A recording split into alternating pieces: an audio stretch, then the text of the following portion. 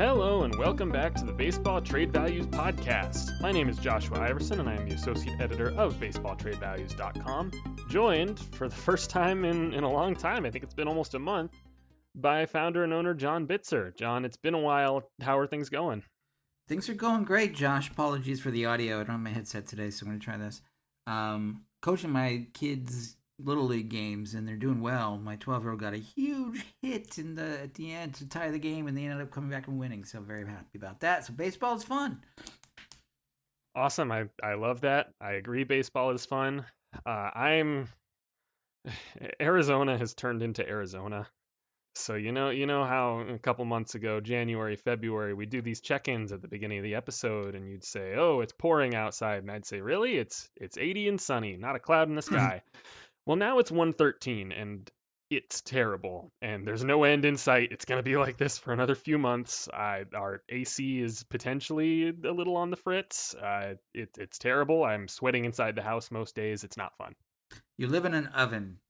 Consider moving. I am. But it's a dry heat. That makes it fine, right? Right? That's what everyone says. Uh-huh. Ugh.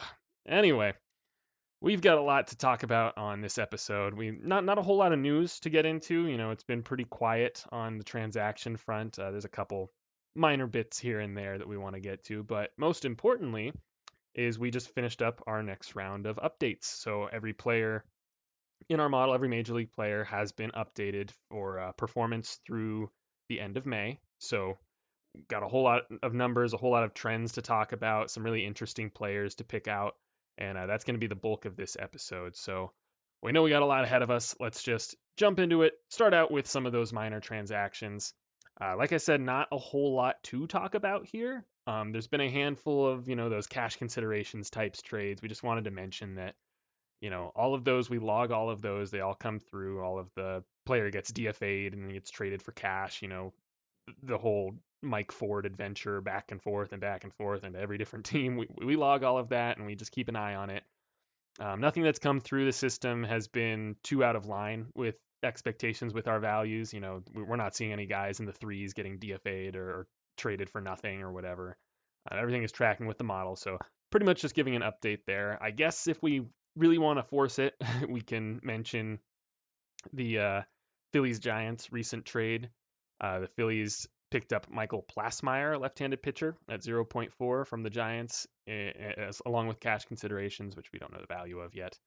And in return, the Giants received catcher Austin Wynns at 0 million, and that was really more notable for what it meant for the Giants because as the corresponding move there, they optioned Joey Bart to the minor leagues, and he's just been pretty terrible. He's looking a lot more like Mike Zunino than he does like Buster Posey, and that clearly, I mean, we'll get into that all a little bit later, but it impacts his trade value, and we're going to talk about that more and more throughout the episode. How these guys that get optioned down, that can be pretty telling that the team just isn't going to give them a chance at the big leagues anymore, that they've kind of soured on them a little bit, and that other teams are going to be thinking along those lines as well. So not looking too great for Bart. Luckily, the Giants have a couple other catchers in their system that are at least kind of interesting, but right now at the big league level, it's not looking too great, and it kind of makes you wonder if there might be a fit for a guy like Wilson Contreras at the deadline. Obviously, that's 2 months out, getting a little bit ahead of ourselves here, but yeah, that it's unfortunate that the biggest trade arguably that we've had in the last few weeks since we last recorded, it doesn't even matter for the players in the trade. It just matters for the one player that it impacts outside of the trade. But anyway, John, anything else from these minor transactions or for that trade in particular? No, just remember that joke that Farhan Zaidi made at Buster Posey's retirement announcement? Is like, really? You can't change your mind? Like he really was like nervous, like, oh crap, well, how am I going to replace Buster Posey? Well, now you see, he can't replace Buster Posey, and he's trying. But Austin Wynns is probably not the answer. He's just a stopgap, career backup catcher. Not much, going on there. It is telling that Joey Bart is, in our model, he's been declining in value since he was a top draft choice and top prospect. And the more you fail at the major league level, to be blunt, the more your value goes down to the point where if you eventually just sort of run out of options, you're not going to be worth much of anything anymore. So until Joey Bart fixes the holes in his swing that pitchers are taking advantage of, there's not going to be much there. Yeah, it really feels like the Buster Posey retirement caught everyone a little bit off guard. I'm sure the Giants knew about it a little bit before the media did, but it didn't seem like it was a part of their plans necessarily. I think they were hoping for a season uh, where the two of them could truly overlap because, Bart didn't see too much major league time in 2021. 2020, Buster Posey opted out, so they didn't really get that opportunity together. And you can argue about how meaningful that actually is to have an opportunity to be backing up a guy like Posey. And obviously, even if they weren't on the field together too often, they at least spring training together, and I'm sure they work together plenty, and probably to this day still have an open line of communication there. And you can argue about how much that's actually worth. But you're absolutely right there that I think this wasn't the plan. um, just to mention the values here real quick. As of June 1st, we had Bart in the system at 21.7, and then after the latest update, he's down to 13.7. And so it's these values will change in either direction based on performance. So him bumping down to 13.7 isn't saying that, oh, he's just not worth anything anymore. It's no, he can make his way back here, and if he whether it's carving out a valuable role kind of like Zunino has, where it's driven by defense and just enough power to keep the bat usable, he can do that. Or if he just clicks somewhere and learns how to hit the ball more consistently, put it in play, and also tap into some of that power, maybe that's a way for him to really get back to it. But right now, you can consider him kind of a falling knife, and it's pretty indicative that a team like the Giants would so aggressively send him down to the minors still fairly early in the season. Yeah, and one note on that, the model we have, especially for young unproven players, is a lot based on probability. It's probabilistic. So the probability of him being a successful major leaguer keeps going down the more he fails at it. Basically, the more you succeed and succeed at a higher impact, the more your value goes up. I'm thinking perhaps of Alek Manoah of the Blue Jays, who came on last year, has had a very successful first year or so, and his value has skyrocketed. So because the probability of him being successful keeps going up and up and up to the point where he's fully established himself. On the opposite side, you have a guy like Joey Bart, whose value keeps going down because the probability of him being successful goes lower. Said another way, the probability of him being a bust is going higher. So the closer he gets to zero, that's what that's representing. Mm-hmm. All right, now on to DFAs. Again, nothing too big here. And just while we're on that kind of Bart topic, two other guys that fit into a similar-ish category. Obviously, nowhere near the value of a guy like Bart, and nowhere near the remaining promise of him. But Willie Calhoun was DFA'd and passed through waivers, and he made headlines for reportedly requesting a trade. And along the same lines, Miguel Andujar with the Yankees was optioned to AAA and also requested a trade. And these are two guys that don't have any kind of defensive value. They really need to hit to stick, and they're not hitting. And so Calhoun out of options. Andujar, I believe this is his last option. I would have to double check I that, believe but so. Yeah.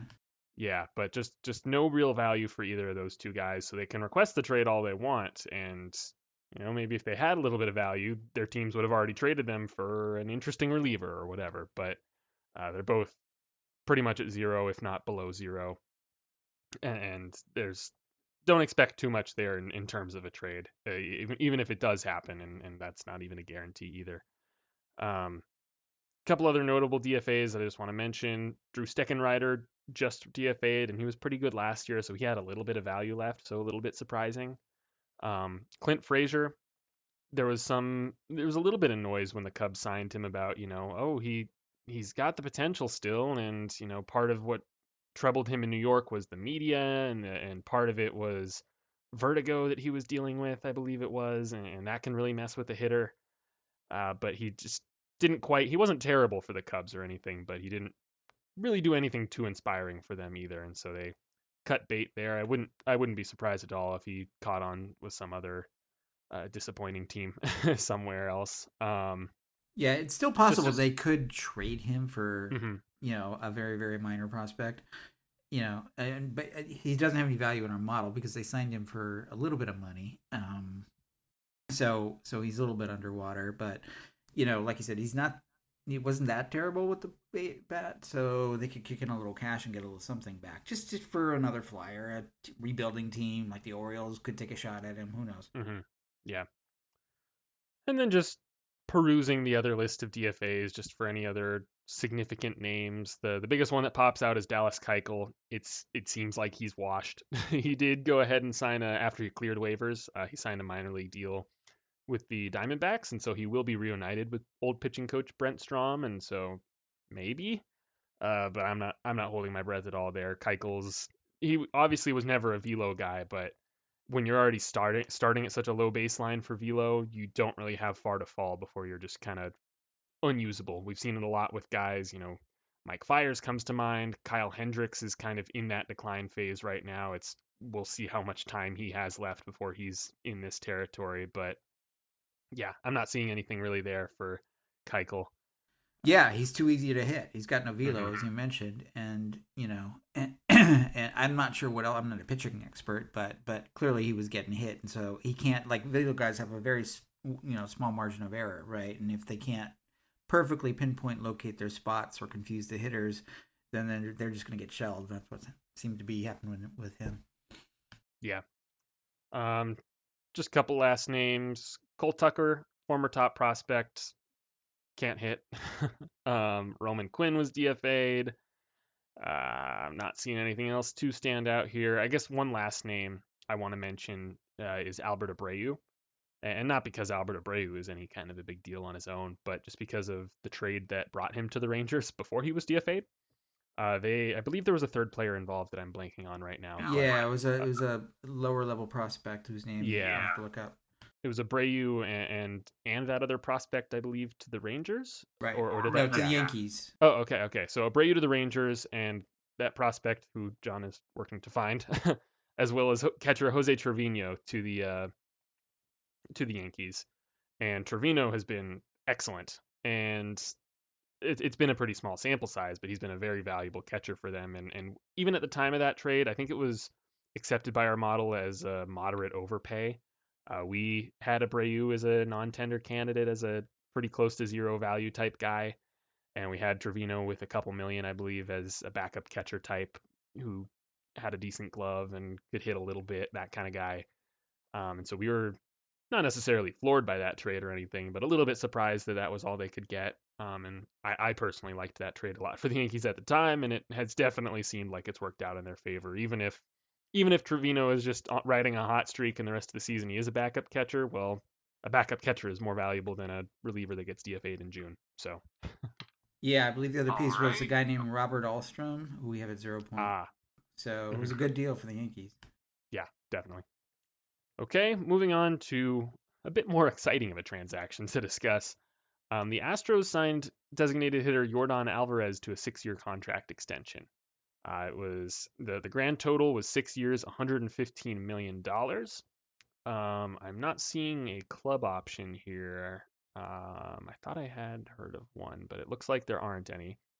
Um, and that's pretty reasonably within the realm of. Uh, that was pretty reasonably within my expectations for a contract like this. I believe it was Dan Szymborski of Fangraphs uh, posted an article a couple weeks before that extension, just running down some of the next young wave of young players that could receive pre-arbitration or pre-free agency contract extensions, and he almost nailed Alvarez's contract on the money. His projections were right in line with this, and it makes sense. The Astros are a very analytical team. As far as our numbers go, between the contract extension and the latest round of updates, it's hard to tell exactly which attributed to which because both were implemented at roughly the same time. But previously his value was at 63.1, now it's at 76 or 73.6. So not much has changed. He remains a very good hitter. He remains a defensive liability, and he remains an injury risk. And so it's kind of balancing all those things out. I think it's a fairly fair price for a guy with that kind of ceiling and with those concerns. As a primary DH, you're never going to be reaching that 300 million mark that teams were starting to hand out to guys like Miguel Cabrera and Albert Pujols. And especially if you're a guy like Alvarez, who is nowhere near as proven as those guys, you're not going to get anywhere near that mark. But this is a hefty chunk of money for a guy who's really one of the more underappreciated hitters in the game from a purely offensive standpoint. So, I mean, it works for me. It makes sense to me. Do you have any other thoughts about it? No, not really. Other than to say, with all of these types of extensions, there's always sort of give and take and a meeting in the middle because the Astros did not have to do that. They're buying out his prime years. He's 25, so he hasn't peaked yet. You could argue most players peak around 27, 28. DHs sometimes can hold their peak a little bit longer because they're not playing defense.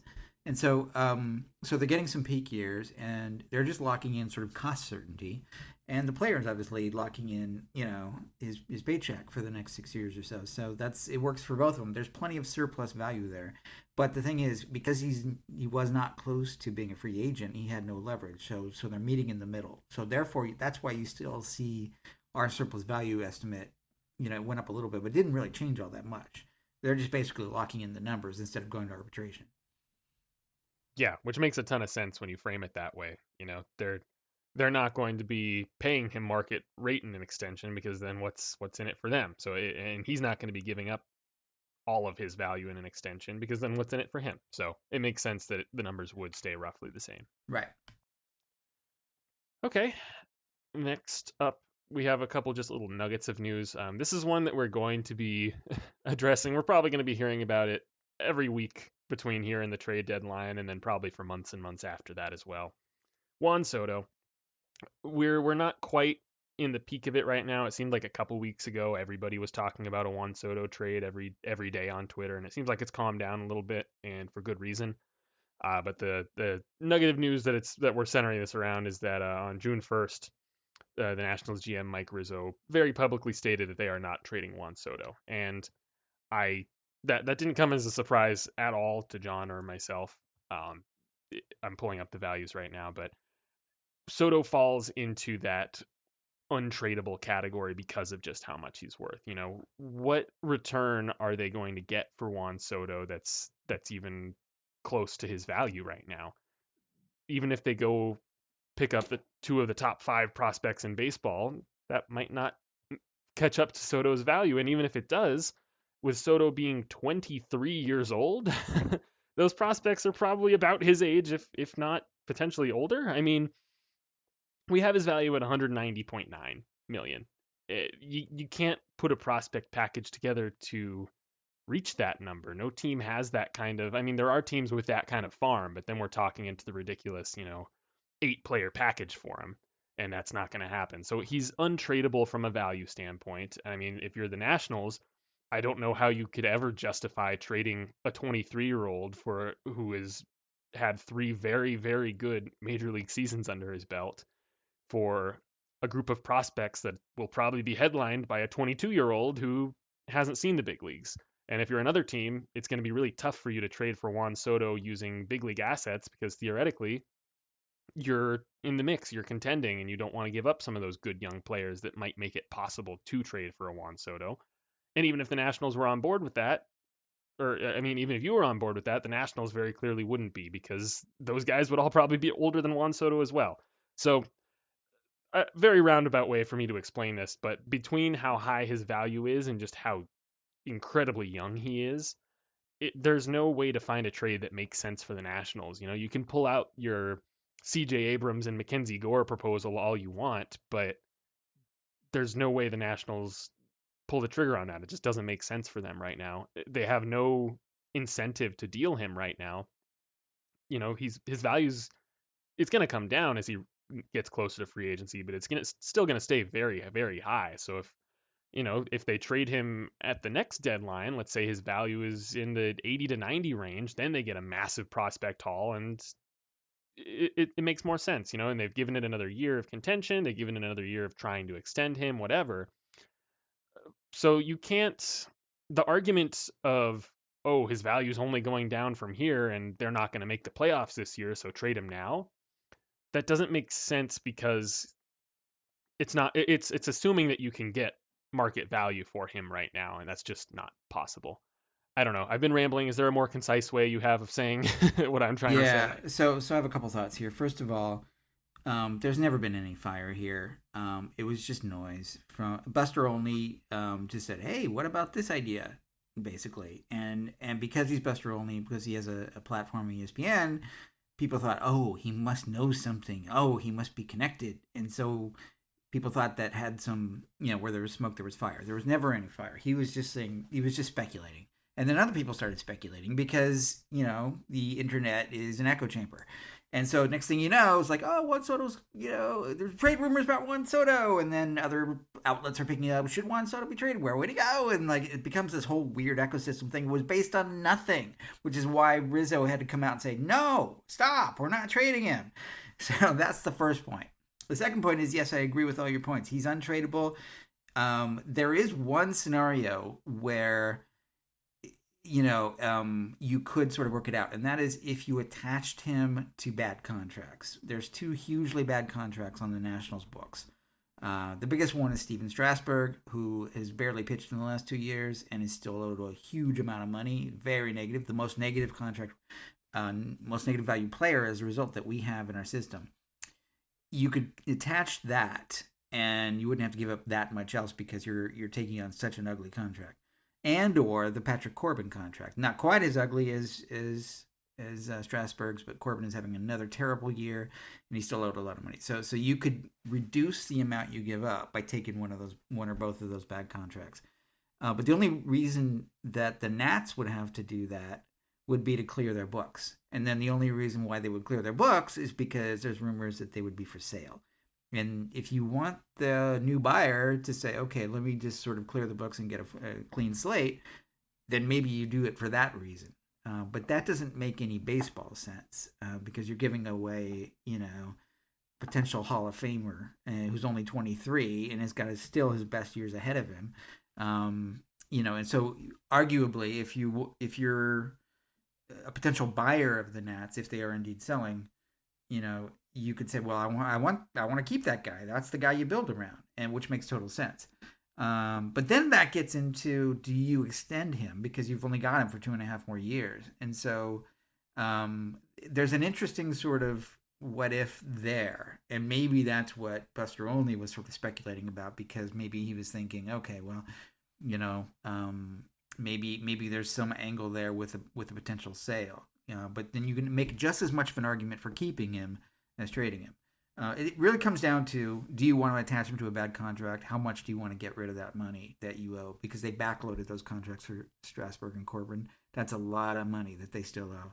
So it really comes down to that question, in my view, is how important is that money against how important is Soto to a future buyer? I don't think any of us can answer that question, but I'm going with Rizzo on this, and he was absolutely firm, saying, no, stop. We're not trading Soto, and that's that. That's all we need to know. Yeah, the sale, you can make. uh, I don't know how to make an argument of the sale being the reason that actually makes sense, because there's two ways you can do it. You can either trade him right before the sale, in which case the Lerners, I I don't know if they're okay with that. Would you want on your way out the door to be, oh, we traded one of the best players in baseball, the next Ted Williams, we traded him, and bye, we're bailing. Like, that's not a great look. And I mean, I know looks aren't everything, but to some of these guys, it really matters. And so you don't want that to be your legacy with the team.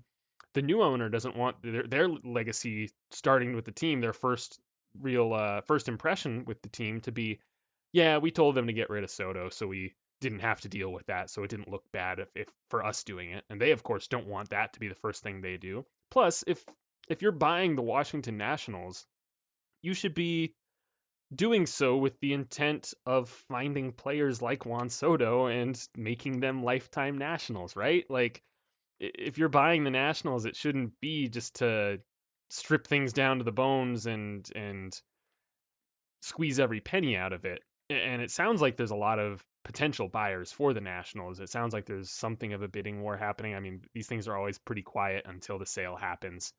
Um, but I think from some of the reports I've said, there's a handful of interested buyers, and in that case, there's bound to be a few of them that are willing to invest in the team. So I don't see how any of it makes sense. I don't see how trading Soto makes the team more attractive to a buyer, unless, and even if as you're saying they are able to tack it on to a Steven Strasburg or whatever, I don't know if that feels very short-sighted to me. So I don't know if there is an angle to the whole sale part of this that really makes as strong of an argument as some people might think it would. And not saying that you're suggesting that at all. No, I'm not. I'm saying I'm just going to go with what Rizzo was saying. And it was an absolute firm no. And I can see why, because he's untradeable from a prospect standpoint. And, I don't know enough about the ins and outs of the deal if they are selling, but you would think that you would want your best asset in the deal if you are, in fact, you know, selling them to a new buyer. So let's leave it at that. Yeah, I'm sure this will come up many times between now and August 2nd, unfortunately. All right, last little bit of news. The Mets optioned Dominic Smith to AAA.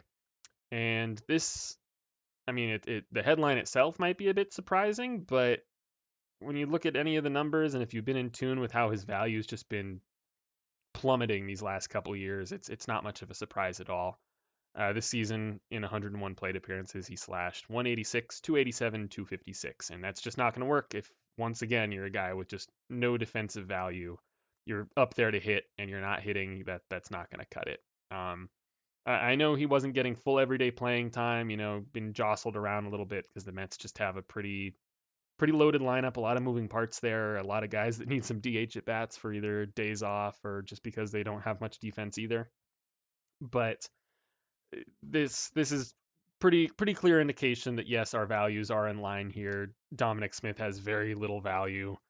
The Mets aren't using him. He hasn't been traded yet, and if he were traded, don't expect a whole lot in return for him. Yep. There was, I think, about a year ago when we had him, his value pretty low, and we were basically saying that same thing. There's a little bit more of a let's take a stand here and saying, yeah, he's not really showing it. Some people disagree, particularly Mets fans, but I don't see any disagreement now. and the fact that he was optioned down confirms it. So, yeah, I don't think there's any value left there at all. Yeah.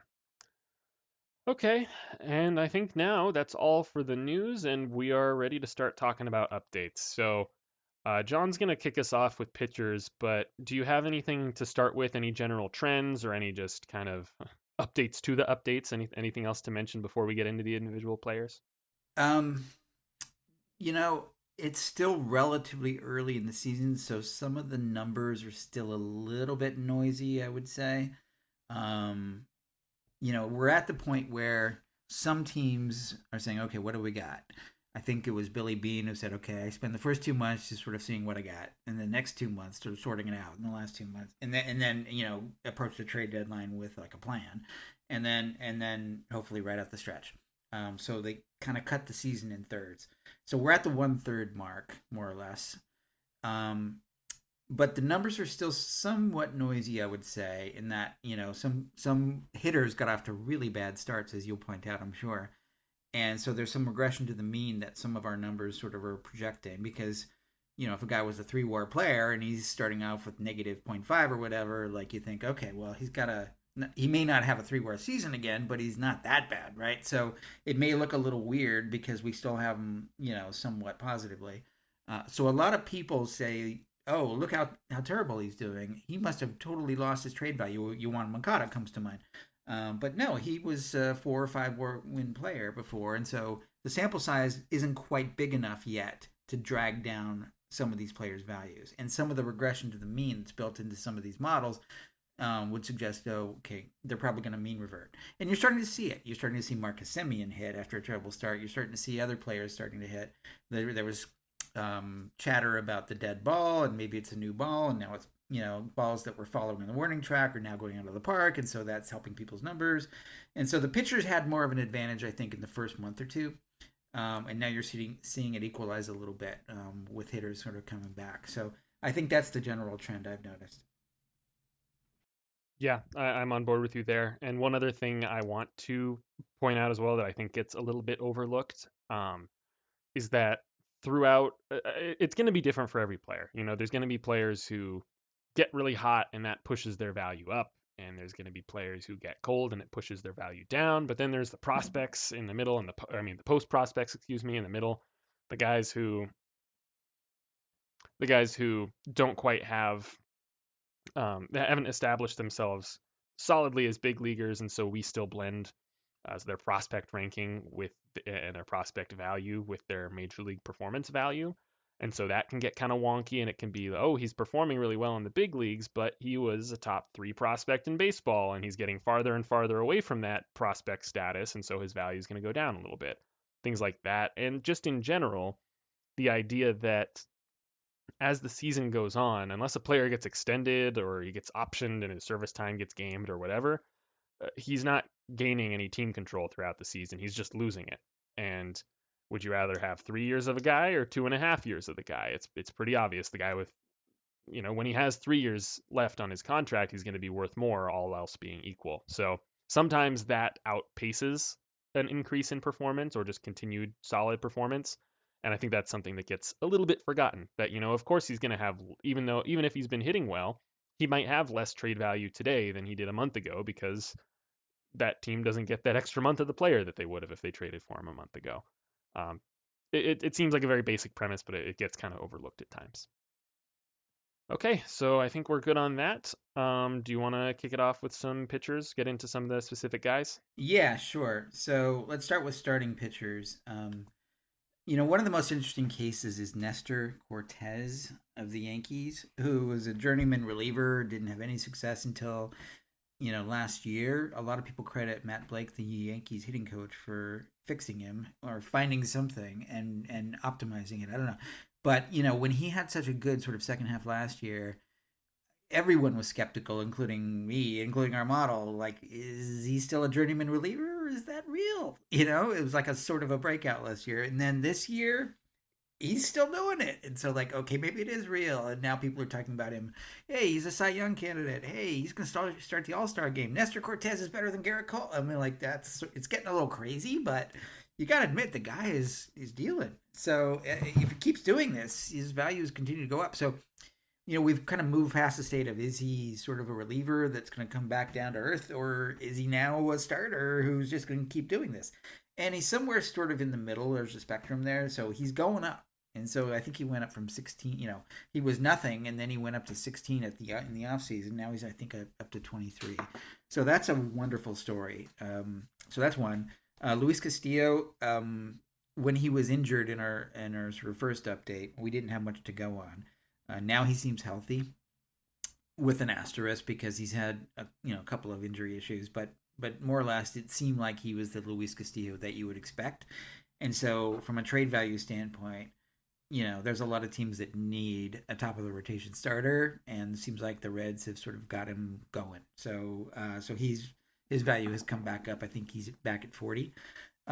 Martin Perez is another one of these guys who the Rangers seem to have a knack for finding, these veterans who they sort of, restore value on.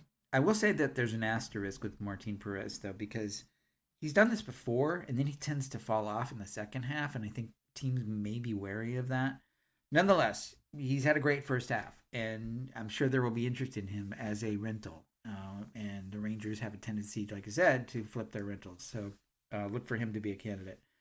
And there's just a couple other guys that are younger that seem to be, to your point about the blending of the prospect value with their major league value. These guys are performing at the major league level. So Shane McClanahan, Tarek Skubal, Alek Manoah have all seen their values go up and up and up. The more they perform at this level, the more that's going to happen. So good for them. Yeah, on Martin Perez, he seems a lot more like a Kyle Gibson than like a Mike Minor or a Lance Lynn. I think teams are going to be pretty. They know he's still Martin Perez. He might be a better version of Martin Perez, but he hasn't reworked himself into a frontline starter like Lance Lynn seemed to do in Texas. I think teams are going to be pretty cognizant of that. They know that they get him. It's going to be a rental. He's not necessarily going to be a guy that they want to keep around for a few more years, and they're betting on this kind of thing. But that being said, there's going to be plenty of interest there. I think we're headed for a really interesting trade season with the expanded playoffs. So many more teams think they're in it, and there aren't quite as many clear sellers as there were before. And so the list of off the top of your head starting pitchers who could get moved, it goes Castillo, Montas, and then huh? Right. It's Castillo, Montas, and it's a bunch of guys like Martin Perez, Yeah. just these like veteran 1 year type guys who might be having an okay season. It's maybe will the A's move Paul Blackburn for something? Will the Reds sell low on Tyler Mahle if he isn't pitching better by the deadline? It gets into that territory. Yeah. So guys like there's not going to be a bidding war for Martin Perez to the point where he costs a top prospect. That never happens. Teams don't let that happen. They aren't that short-sighted. If that were the case, if the Rangers are sticking on a price like that for Martin Perez, teams would much rather go just get a couple relievers and lengthen the bullpen. And I don't know, maybe pick up Tyler Anderson from the Dodgers if they move. I forgot he was on the Dodgers. The Dodgers aren't moving Tyler Anderson, but a guy like him who's you know pitching to a 4.20 ERA, and they can expect him to continue to do that rather than paying way high price for a couple months of Martin Perez. So that's not going to happen. His value still probably has a little bit of room to go up if he keeps pitching like this up to August 2nd. I think there will be some significant interest in there, but yeah, completely agree. He's not going to be a guy that teams are really losing themselves to trade for. Right. Okay. And then not much on the reliever front. David Bednar continues to go up. I guess surprise isn't the right word because people seem to think that oh, he's a trade candidate, but the Pirates control him through 2026. He's still pre-arb, and they're showing some signs of life. There's no reason for them to trade David Bednar, which is another reason why his value is high. Clay Holmes has had a breakout year with the Yankees. He's effectively become their new closer, and his value has gone up because he was already an ARB1 at a very low cost, which means his ARB2 and R3 are probably going to be reasonably cost efficient as well. But obviously the Yankees are not trading him because they're best team in baseball right now from a record standpoint. So those relievers, I don't think are moving. So when you look at the reliever market, you got to go, what, Daniel Robertson of the Cubs is a candidate. He's having a good year, but we also expect some mean regression, and he's also on a decent salary, and he's had a spotty last couple of years, so I think he will have a lot of interest, but we want to see a little bit more data before he becomes like more positive value. So that's one to keep an eye on. Other than that, not seeing any huge names. I'm hearing some noise that the guys from the Royals might be of interest. There's Scott Barlow. There's Josh Stalmont because the Royals are having another bad season. So those guys still have good value. I'm not sure. You never know what the Royals are going to do because they've been sort of unpredictable the last couple of years, and those guys still have some years of control. Tanner Rainey is having a bounce back year with the Nationals, but not as much as he would. His value hasn't gone up all that much. He's also out of options, and he's been sort of injury prone and inconsistent. So if he does get moved, it would be probably just for a minor prospect. So that's about all I can see in terms of risers that look like they might be movable pieces. So that's about it. Yeah, quick correction. It's David Robertson. You said Daniel. Daniel's the I'm infielder. sorry. I always get those two guys Well, confused. I can never remember which one is which. there was also another Daniel Robertson for a Ah. couple years. He played the outfield for the Rangers. That was a fun time. Oh my gosh. Um, the one other team that comes to mind in this discussion, and I really hope they don't remain in this spot, but the Angels. I've taken to the Angels pretty strongly. I mean, it's hard not to at least somewhat root for them. We want to see Trout and Otani back in the playoffs. That's it. And I think they still have it in them as a team, but they've been struggling lately. If they continue to struggle, I don't think they're pulling the plug on Raciel Iglesias anytime soon. They gave him a lot of money, but I wonder if Aaron Loop, Ryan Tepera, even if those guys aren't lighting the world on fire right now, they're useful veterans. Some team would take a chance on them if the Angels did decide to either sell or kind of have a mixed buy sell type thing Yeah. at the Yeah. deadline if they stay where they are right now. Yeah, and there's a bunch of other guys you could throw in that mix too. Andrew Chafin of the Tigers, and guys that sort of know how to do the job and been around the block.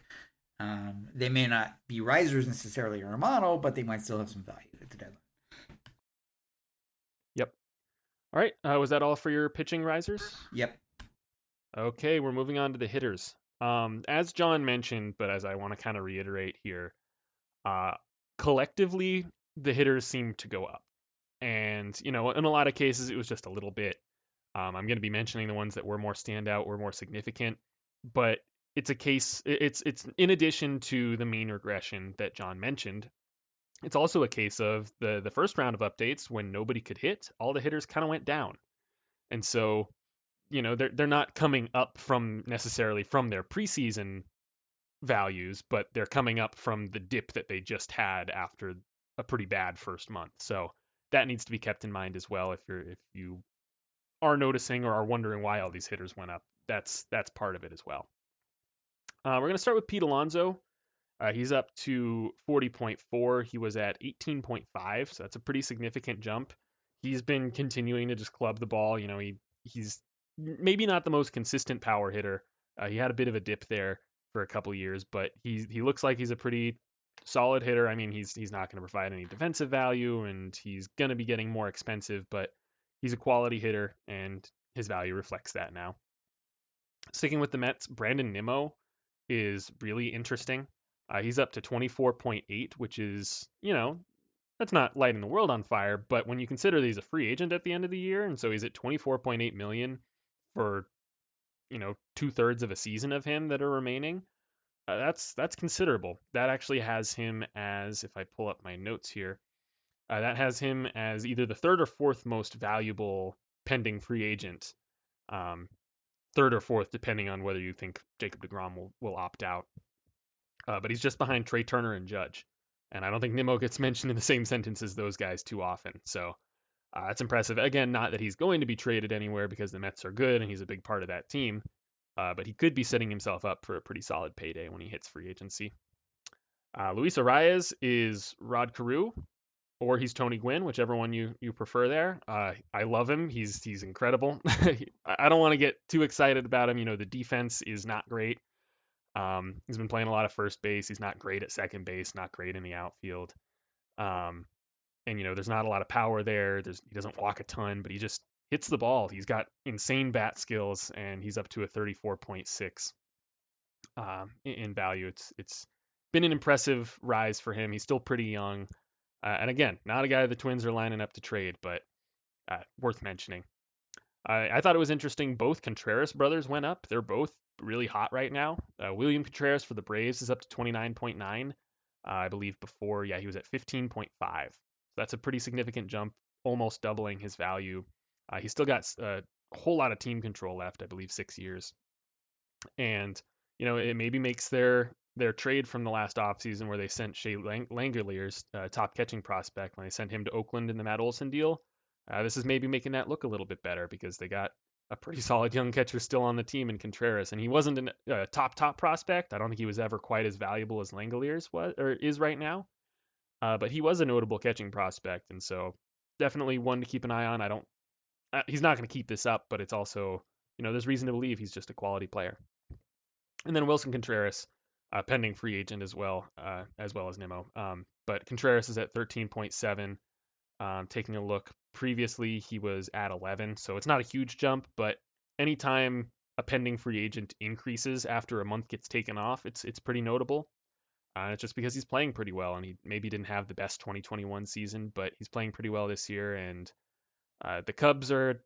I don't know if the Cubs will trade him. They've been kind of wishy-washy on him. I was surprised he made it this long with the team.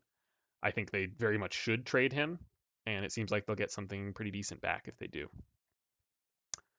Just a handful more here. I know this has already been a good chunk. Paul Goldschmidt, he's on fire. He went from negative 4.6 and now he's in the positive at 20.8. Again, not a trade candidate, but he's just clubbing the ball. The Blue Jays, two catchers both went up. Alejandro Kirk is up to a 53.4 from previously 28. So he he more than doubled, excuse, or no, nearly doubled. Math is hard. He nearly doubled.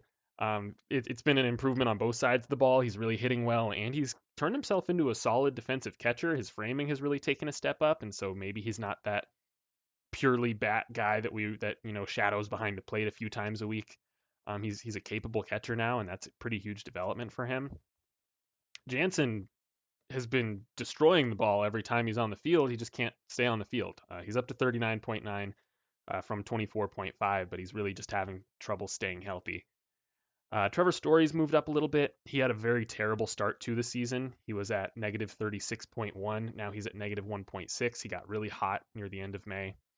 So it's kind of what we expected, and we there have been some cases of just a slight bit of a hangover of a delay when you leave Coors Field.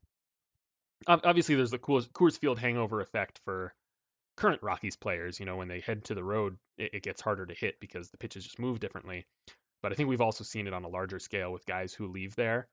Um, we haven't seen the concerns that everybody has that he can't hit on the road as a Rocky, so he's just not going to hit it all on another team. Like that's been pretty strongly refuted. DJ LeMahieu can hit, and so can Nolan Arenado, and so could Corey Dickerson when he left, so could Matt Holliday when he left. So that's not really a thing anymore. But I think there still might be just a little bit of a hangover. Combine that with the dead ball, combine that with joining a new team. There's always a bit of a hangover there as well, and it pretty reasonably explains why Trevor Story got off to such a slow start and why now he's looking like the contract was pretty fair value, which makes sense. Gleyber Torres is hitting very well. He's turned himself back into a productive big leaguer for the Yankees. He's at 25.3. Previously, he was at 9.5. So he was a guy that was kind of a trade candidate last offseason, and now it's seeming like a good decision by the Yankees to hang on to him. Kyle Tucker, he's just really good. He went up from 96.9 to 137. He's probably the next guy the Astros look into extending after they got uh, Yordan Alvarez done. Dalton Varsho, I know I mentioned him last time as a riser after the last month of updates, and he just keeps getting better. He went from 72.3 to 89.6. He's looking like a really, really good, really fun, really versatile player that really just provides value in every part of the game. He plays two very demanding defensive positions, and he plays them both pretty well in catcher and center field. He's got good speed, he's got some power, he's got on base ability, he hits the ball well. There's nothing to dislike here. Varsho's a great player. And then yes, this is the last riser, I promise. Taylor Ward. He went up pretty significantly, and that's just because he's been crushing it. Um, whose previous value was 20.5. By the time you're listening to this, his new value will be updated. We do have to go take a look at it again because it looks a little bit higher than it maybe should be. But do know that he is increasing. He really went from just kind of a nothing bench type guy, and as the season continues, he's just proving and proving even more so that he can hit and he can provide some defensive value, and he's just a good young player with lots of team control. He's exactly the type of guy the Angels have needed to kind of break out to help them beyond just Trout and Ohtani. So fun one there, fun story. And yeah, those are all my hitting risers. Like I said, there's a couple reasons for just the across the board kind of increase in offense, and so I wouldn't be too worried about it long term or worried about it really messing up any values. But yeah, lots of guys to get excited about there. Yeah, so a couple of comments on that. One is so for the guys who have long term fixed contracts like Trevor Story, those can kind of you know um, sometimes they look like they're big moves, and that's because the numbers change in one year get have a ripple effect on the subsequent years, and so those are a little bit more unstable because of that. Like you mentioned, Wilson Contreras went from 11 to 13. He's obviously only got less than 1 year of control, and that makes sense because that's a more typical sort of change. But one good change with Trevor Story can kind of take him from negative, deeply negative, to not so negative. So that's because of the amplification effect of the long term contract. And to the earlier point, one bad month was a small sample size, so we can't take those first month numbers too seriously. Now they're starting to stabilize, and now you see them getting closer to what they signed for, or at least in Story's case.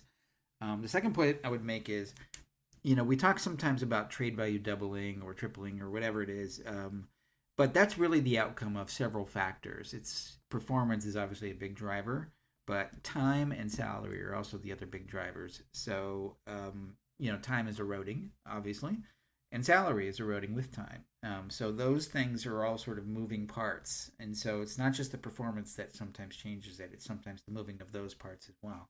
And so the when you think about trade value doubling or whatever, it's really sort of the outcome of those variables changing, and those are three major variables. And so it's not quite just because somebody had a performance change. Don't think about it that way. And I'm talking to the listeners here. Think about it as like the product of those three variables changing. Yeah, and to your point about fixed value contracts, it's a little bit counterintuitive because you would think that the fixed value guys, well, we know their contracts, their values should be more stable, and the ones that don't really have contracts yet, like we should see big jumps there. But the missing factor there is that the variable contracts change with performance to an extent. We're projecting, for a pre-arb guy, if he becomes a more valuable player in his second year of pre-arb, then, we would have to account for that he's going to be a good player in his second year and probably a pretty good player in his third year. And then, oh, look at that. He's hit arbitration, and his arbitration salary is based off of this new baseline of him being a good player. So because arbitration, and it obviously isn't anywhere near a perfect system, and it doesn't pay players exactly what they're worth, and it looks at some factors that aren't necessarily important, and yada yada yada. We can talk about the arbitration system all day, but at its core, it will fluctuate with a player's performance. It will match their performance to an extent. And so as a young player's performance increases, their future salary commitment increases as well. And that gets into your second point there about how it's not just his performance. He's twice as good of a ball player now, so his value is twice as high. Even if he is expected to be twice as productive, well, maybe his salary is 1.5 times as much as it was projected to be before, or whatever the case may be. Right. So, Yeah. yeah, definitely an important distinction to be made there. Yeah. So arbitration projected salaries will fluctuate with the performance because they're based to some degree on that. So that's a good point. All right, are you ready to head into the pitching fallers? Fallers is a weird word. I wish there was. Is there another word? Droppers, decliners. Yeah, decliners. I'm good with that. Who are it sounds like pitching? It sounds like a alt country rock band. I don't know. Welcome yeah, to the Decliners. Because risers and decliners doesn't flow. I know. Either increasers and decliners, that doesn't have a great ring either. Incliners and decliners. There we go. I don't know. We'll workshop it. Send us tweets. Send us emails. We'll work on it. Right. Okay, and I think we need a sad trombone now because these are sad stories. You mentioned Kyle Hendricks, and he may be done. Another soft tosser who relied on pinpoint control, getting hit, negative WAR for the first 2 months. Not looking good for Kyle Hendricks. And to our previous point, he's on a fixed contract, which means, that's not like the performance is going down faster than the money is going down, so his value is going down. So that's not a good look. So the Cubs, who might be interested in trading him because they're not a contender, they might have to kick in some money for anybody to be interested at this point. Marco Gonzalez of the Mariners is sort of a similar case, not quite as bad, but he has been declining. He's also another soft tosser who got off to kind of a slow start. Not to say that the Mariners would be trading him because it's still sort of unclear whether they'd be buyers or sellers. But I did want to mention him. He's sort of a similar version of Kyle Hendricks and similar story there. Couple other decliners. Patrick Corbin is off to a terrible year. We mentioned that earlier. Really bad contract. And sometimes these negative value contracts, at least there's positive value in the field value category, but just the number is too high. And the salary is too high. In this case, it's true that there's still a little bit of positive value based on his previous track record, but that's going down. It's in the single digits, and he's still owed 50, 60, whatever it is, $1 million. So that's a negative value case. And then you have some guys who in the offseason got big deals. Robbie Ray, Jose Barrios are off to really not so good starts. Not that they're trade candidates necessarily, but I just wanted to mention them, is they're not performing up to expectations or their salaries.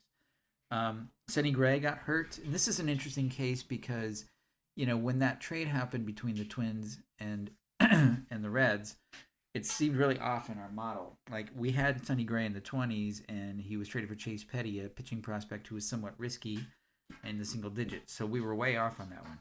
If you did that today, that trade would be pretty close because Sonny Gray's injury issues have dropped his value significantly. Meanwhile, Chase Petty seems to be pitching well, and maybe we think he is a qualified starter going forward. So that actually is like sometimes our model is a step behind what the front offices know, and maybe the the Reds front office knew something about Sonny Gray that we didn't in terms of his back issues or whatever. So that's an interesting case from that standpoint. Our friends who are fans of the Cleveland Guardians are not happy with us because two of their pitchers went down significantly, Cal Quantrill and Zach Plesac. Their peripherals are not good. If you look at their Savant pages, you see a lot of blue, which is not good. That means they're as cold as ice can be in a lot of these peripheral categories that oftentimes have predictive value for what they're going to be. And so they're predicted to be not so good going forward. So our model is based on more sort of projected of what you're going to get if you traded for them. And both those guys have gone down. Let's see, who else? Chris Flexen, who was an interesting story last year, has sort of come back down to earth. And now there's even a question of, would he have any positive value for next year? Brandon Woodruff has been in the news recently because he's had some injury issues. He was in the triple digits, and now he's starting to fall because of those injury issues. And he has a weird sort of I can't remember the name of the diagnosis, but so kind of a numbness or tingling in his hand, which may cause him to grip the ball not so well, which is the whole point of a pitcher, being able to grip the ball to get spin, to get the ball to move. And if he can't do that, oh my gosh, that's a bad thing. We don't know. We're not health experts. I'm not an expert in obscure diseases, so I don't know how badly that's going to affect him. Some say not at all. Some say it will. Who knows? But that's an interesting case to watch. And Josiah Gray, I just wanted to mention, off to a bad start. He was one of the key pieces in the Trey Turner Max Scherzer trade with the Nats and Dodgers last summer.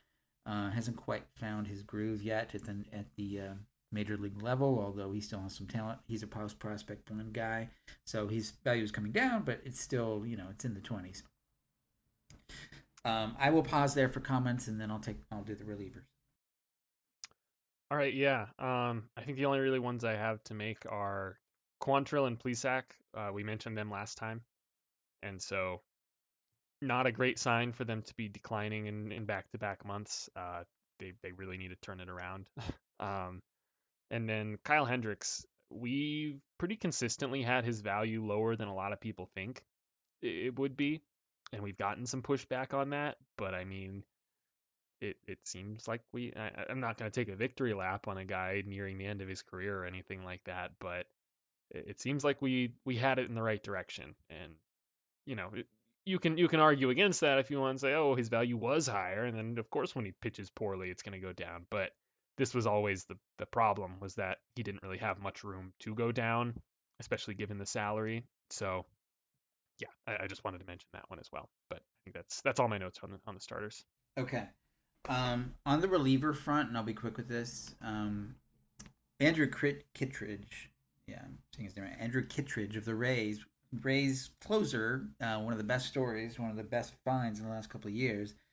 His value was in the high teens, and then he got injured, and now he's having Tommy John, and he's going to be out for the remainder of this year and most of next year as well. So that, and he only had, I think, less than 3 years of control. So maybe they get him for maybe a teensy bit of the end of 2023, and who knows if it's successful, he'll have some value in 2024. But that really killed his value, really, really, and that can do it. And you wipe out 18 months, that can do it. Matt Barnes really struggling with the Red Sox. I'm sure Chaim Bloom, GM of the Red Sox, is not happy with the fact that they extended him last year, after which he turned into a pumpkin, and it's the arrow still going down. Red Sox fans know this. Like, what the heck happened with Matt Barnes? He used to be so consistent and so effective, and now he's completely lost it. And he's on a fixed contract, which means he's owed a lot of money still, so that's not a good situation. Another one of the relievers I just want to point out, Jake Diekman, was a free agent signing this offseason. He's had an up and down career. He has stretches where he's really great and stretches where his sweeping slider just doesn't hit the strike zone, and that seems to be what's happening. And so he's not off to a good start. And so that money that they've spent on him on a 2-year contract is that's negative value right now. And then lastly, Phil Matana. Do I have this name right? Phil Matan? I know there's two Matans. The guy in the Astros. The Astros Yep, reliever. that one's Phil. That one's Phil. Thank you. I'm bad with first names today. Phil Matan was traded for Miles Straw last summer, and he was an effective reliever, but he has not found his groove at all this year. His numbers are terrible this year, and so it seems like the Guardians are happy with that deal because Miles Straw seems to be performing well for the most part. They even extended him. They like him as their center fielder going forward. As unfortunately, Matan it went from an effective sort of seventh-ish, eighth inning reliever to now he's not effective at all. And relievers are volatile, we know. And so this is another sort of example of hundreds of examples of relievers being good and then not good. And we try to match that and sort of split the difference, but his value is down. So those are just a few examples. Yeah, on Kittredge specifically, I want to just mention once again an idea that we've discussed a lot of times on the podcast about just the importance of the now for relievers of the current moment. You know, a year of a reliever, as the saying goes, a year of a current year of a reliever in the hand is worth three in the bush, or however you want to phrase that one. The whether it's their current performance or current availability or whatever, so much of a reliever's value is tied up in the current year or in this year and the next year. It's teams aren't projecting unless you have one of those elite guys, you know, an Aroldis Chapman from a handful of years ago, or uh, you know, if David Bednar keeps this going another year and he just starts to show that he is just a stud reliever and that's who he's going to be, then yeah, maybe a guy like him as well. But unless you're in that kind of upper class, teams aren't necessarily projecting too extensively or placing too much value on what you're going to do for them 3 or 4 years from now. And we saw that was why we were off on a few of the trades that we made. You know, the John Curtis one specifically comes to mind because he had like 4 years of team control and he was pitching pretty well, but not an established guy. And, you know, there's reason to doubt the extent of his current success. And so it's like, okay, why do we really care too much that he has a fourth year of control if we have no idea whatsoever if he's going to be any good in that fourth year? And so the reason I bring that up now specifically is for Kittredge because you're talking about like he was very effective for them last year.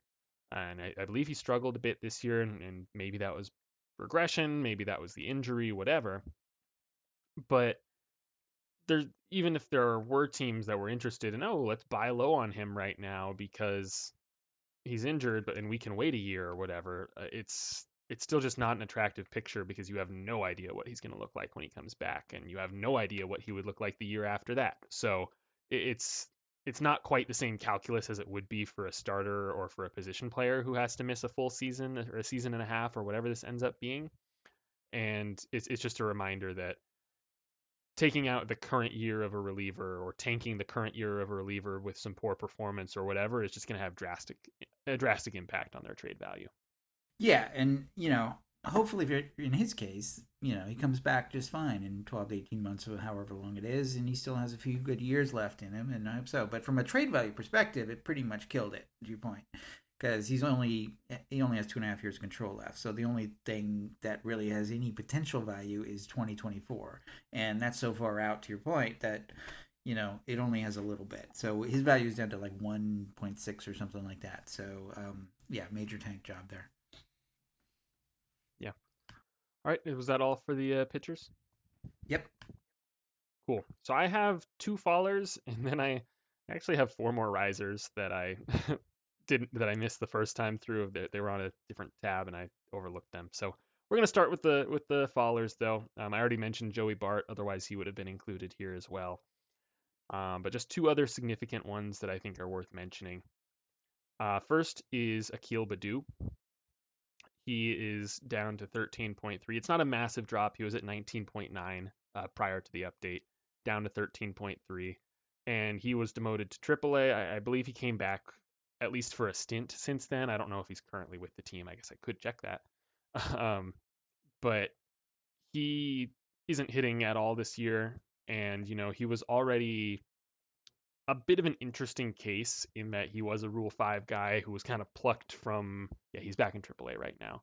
But he was plucked from the Twins. He hadn't really performed in the upper minors at all. He hadn't played in the upper minors and was pulled to the big league team and was a slightly above average hitter. He had a 108 WRC plus. He was worth 1.8 wins above replacement. He showed some power, some speed, some defense, and so he looked like an interesting player, but he swung and missed a little bit too much, and there's just so much uncertainty with kind of the shape of his career to this point, and he wasn't a mega prospect or anything, and so there were reasons heading into this season to doubt the performance a little bit and to have some questions, and he didn't really come out and put any of those questions to bed in any kind of way. He came out and he stunk the bed. Yeah. So uh, his value has tanked. Not tanked. Tanked is a strong word. His value has decreased, especially with the option just kind of indicating a loss of faith by the team or a belief by them that he needs some to figure some things out in AAA. And keep in mind, this is the Tigers. Now, I Yeah, know they had hoped to compete this year, but uh, all indications are that they're not quite there yet. So if they still believe the guy could be fixed at the major league level, they might want to give him some reps at the major league level, considering they may not be contenders this year. So that's something to keep an eye on too. yeah, for sure. Okay, and then the other one is a somewhat similar case here. This Alex Kirilloff with the Twins. He's down to an 18.2. Previously, he was at 30.8, so that's a pretty significant dip. He too was optioned to AAA. He's had some trouble staying healthy as well, and he just hasn't. He was thought of as a pretty advanced bat as he came through the minor leagues, and Fangraphs gave him on the whole a 60 future value, which is not nothing. They don't just hand those out. Um, but then last year, his MLB debut, or his first full season, I should say, I'm pretty sure he debuted in the playoffs in 2020. But his first full season last year didn't really set the world on fire, 93 WRC plus, and then just couldn't get it going at all this year. 18 WRC plus in 32 plate appearances, and like I mentioned, he's had some injuries in there as well. He is tearing it up at AAA to his credit, so I mean, maybe it's a small sample type of thing, and once he gets his reps in the big leagues, he'll be the guy that he looked like he was in the minors, and so I think there's a very real chance. I have much more faith in this number rebounding than I do in Badu. But for now, at least, he's looking like a prospect who's going to need a little bit more seasoning, and he's already 24 and a half, and so he's kind of getting up there. The last year due to the pandemic really hit him hard, as it did many other players. Um, but he's just a little bit older than you'd like for a guy like this who needs to take another shot at the minor leagues, and so that impacts his value. Yeah, and as time goes on, the more he doesn't perform, the more his value is going to go down. I probably should say the less he performs, the less he's worth, because it's a negative. And Joe Adell is another one I would sort of keep an eye on as well. To sort of, I think we have him down to like 6 now, and he was just optioned down to AAA yet again. So there's a guy who's had multiple chances, who even more than Kirilov, who still hasn't put it together yet. And there's only so much rope a team's going to give you. So, and at a certain point, after a while, your prospect's value is going to erode. You either have to put up or shut up at the major league level, to be blunt. And if you don't, you're going to end up on the trade block with not a whole lot of value. Yeah, Adele is one that I definitely would have been identified here, but he had actually been updated, I think, in like mid-May or so. And so the decline from his mid-May value to his new beginning of June value wasn't as steep as it would have been if it was from his start of May value to his start of June value, if that makes sense. Because you went in and manually updated him when he was optioned, and so yeah, so the dip didn't look quite as far, but yes, he's continuing to decline, which is not a great sign. And he was actually optioned yet again today. So okay, well, we can at least end it on a higher note for the updates with these last four bonus hitters. So Josh Naylor, he's hitting very well, and his value has increased accordingly. Went from 12.7 to 26.2. Then Jurickson Profar, he's been a pretty productive player for the Padres. He seems to have kind of found himself a role in left field after really having some issues defensively on the infield. He's gone from negative 4.1 to positive 6.4, and that means that his 2024 option is now included in his valuation, which is notable. Austin Riley, he's been very, very good once again, and so the more that his positive performance, which really started last year, but the more that his positive performance continues to outweigh the slow start to his career, the more his value can just spike. So he's gone way up. And then Jonathan Schoop. Every year he seems to have a month where he just goes nuclear and you can't get him out, and he hits 12 home runs in a month or whatever, and it seems like he kind of had one of those hot streaks in May. And he And had so he some interesting Statcast outs above average numbers as well. I Mhm, think he was the top defensive second baseman by their measure, which is like what? So mhm, that helped too. and of course the usual early season defensive metrics caveat applies, but we're Yeah. getting into the season. Once we get into another month and a half or so, I don't want to say that those numbers become, the law and they can't change or anything, but they become pretty substantial and they become the numbers that teams are going to have to use when they're evaluating these guys. So they've kind of become necessarily important. Um, but yeah, Scope went from negative 1.6 to positive 5.9. Nothing crazy, but he's a potential trade chip, although I believe he's been a potential trade chip for the last 4 or 5 years, and he doesn't always get traded. So, And um, he's a second base guy, yeah, which tends to have, not a lot of interest on the market. I wonder, and this is purely just spitballing, I wonder if that effect is muted a little bit this year, in particular by the expanded playoffs. I wonder if with more teams thinking they might be in it and generally more competition, there might be more that are willing to say, okay, well, we can't get this star player at this position, so we'll add a guy like Scope, and he might be a super sub type, or we'll work him in somewhere between second and first base, work guys around. Like teams might be more willing to get flexible and say like, okay, we trust that his bat will be good. We'll find him some playing time. We know it's not a perfect fit, but it's better than overpaying for this guy or Yeah. whatever. Yeah. I mean, I think the bat is the key, if because I think teams want a bat at second base. So a defensive guy with not so much bat, a Colton Wong type, is not gonna draw a whole lot of interest. Not that he's a candidate, but that type.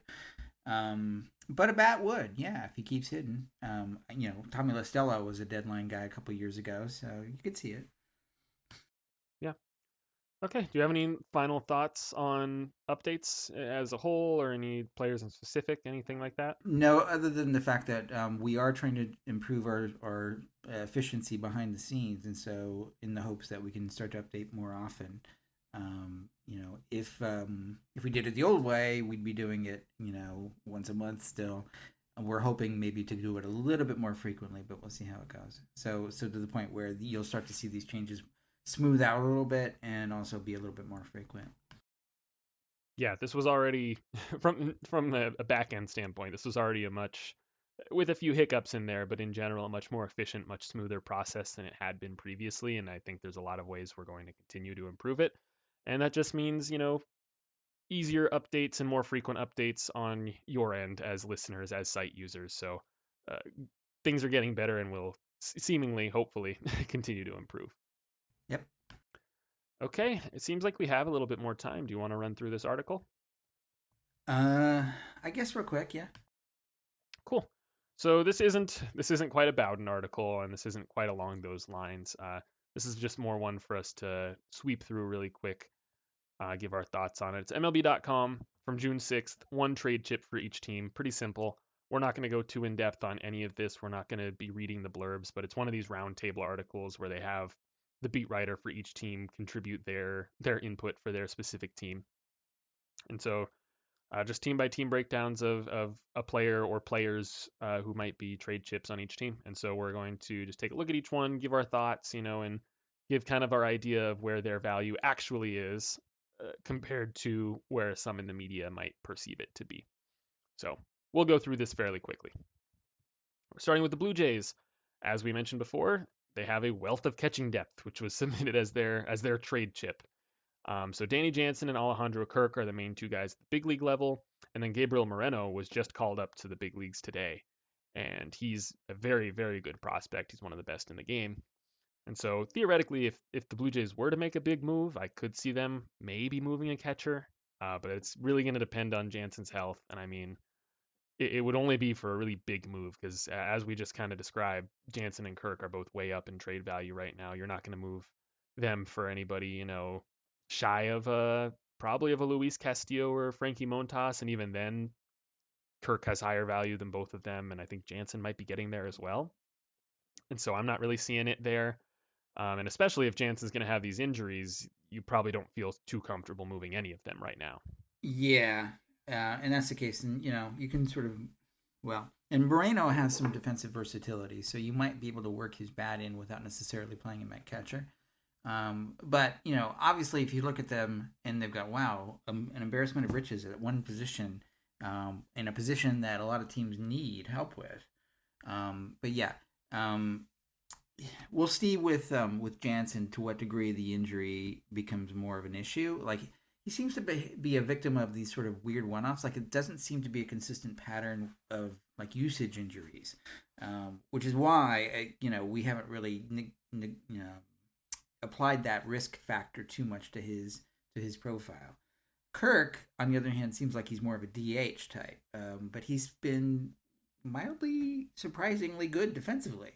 In addition to the fact that he can rake, it turns out he can catch a little bit too. So, okay, so you do have an embarrassment of riches here. And so I do see there's a case to be made for trading one of these guys.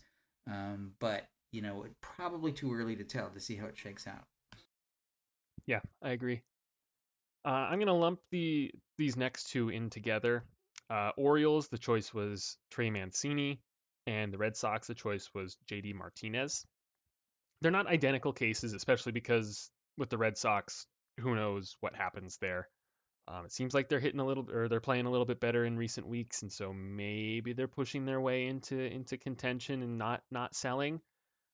You John actually wrote an article about the Red Sox a few weeks back and the argument that they should sell and what can happen if they do. I'll go ahead and link that in the show notes. But I'm lumping these two in together because they're both rental DHs, and I think everybody, the vast majority of folks in baseball media and baseball fans are overestimating how much they would net in a trade. We have both of their values as pretty low, even despite strong starts to the season from both of these guys. So, I mean, I don't deny that either of them could be a trade candidate. I just, I think expectations should be muted. Yeah, I'd be less surprised if Mancini was moved at this point because it seems like the Red Sox haven't quite, there's signs of life there, to your point.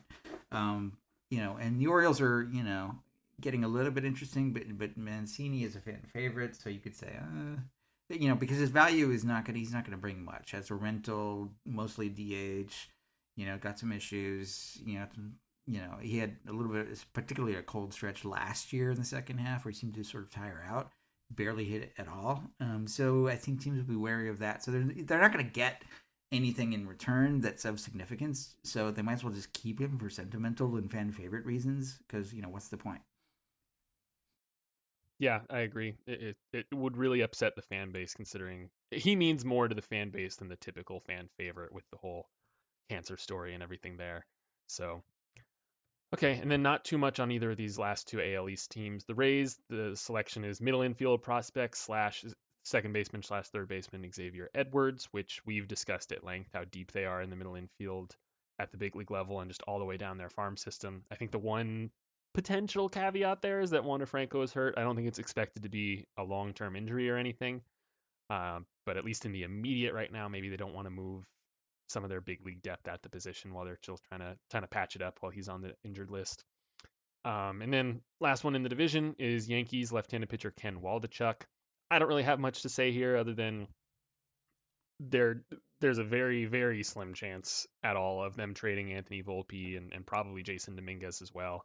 Probably Oswald Cabrera as well, considering that they hung on to him through the offseason.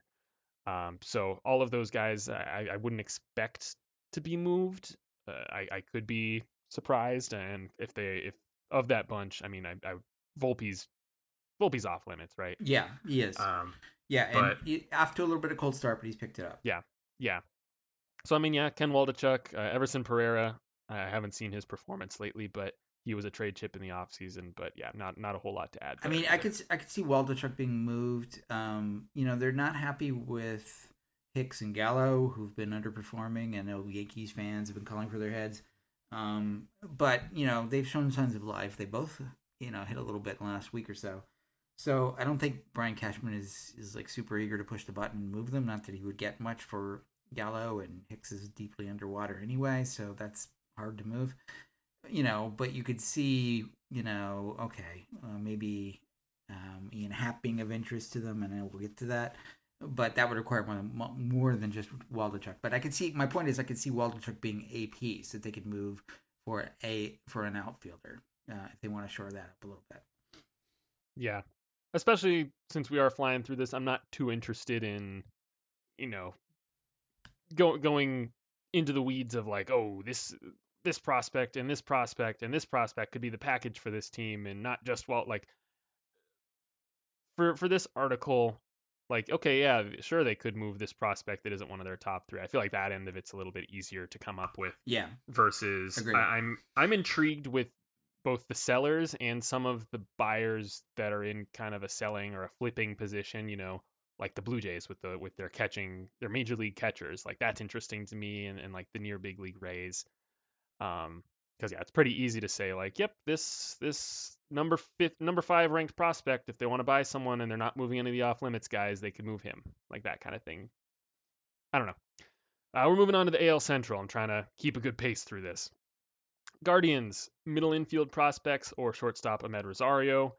Again, I don't think we need to go too deep in on this unless you have a comment on Rosario or any of the prospects specifically. But this is an area of depth that John identified early on last offseason, and I don't know about him, but I was frankly pretty surprised they didn't move from them at all during the offseason.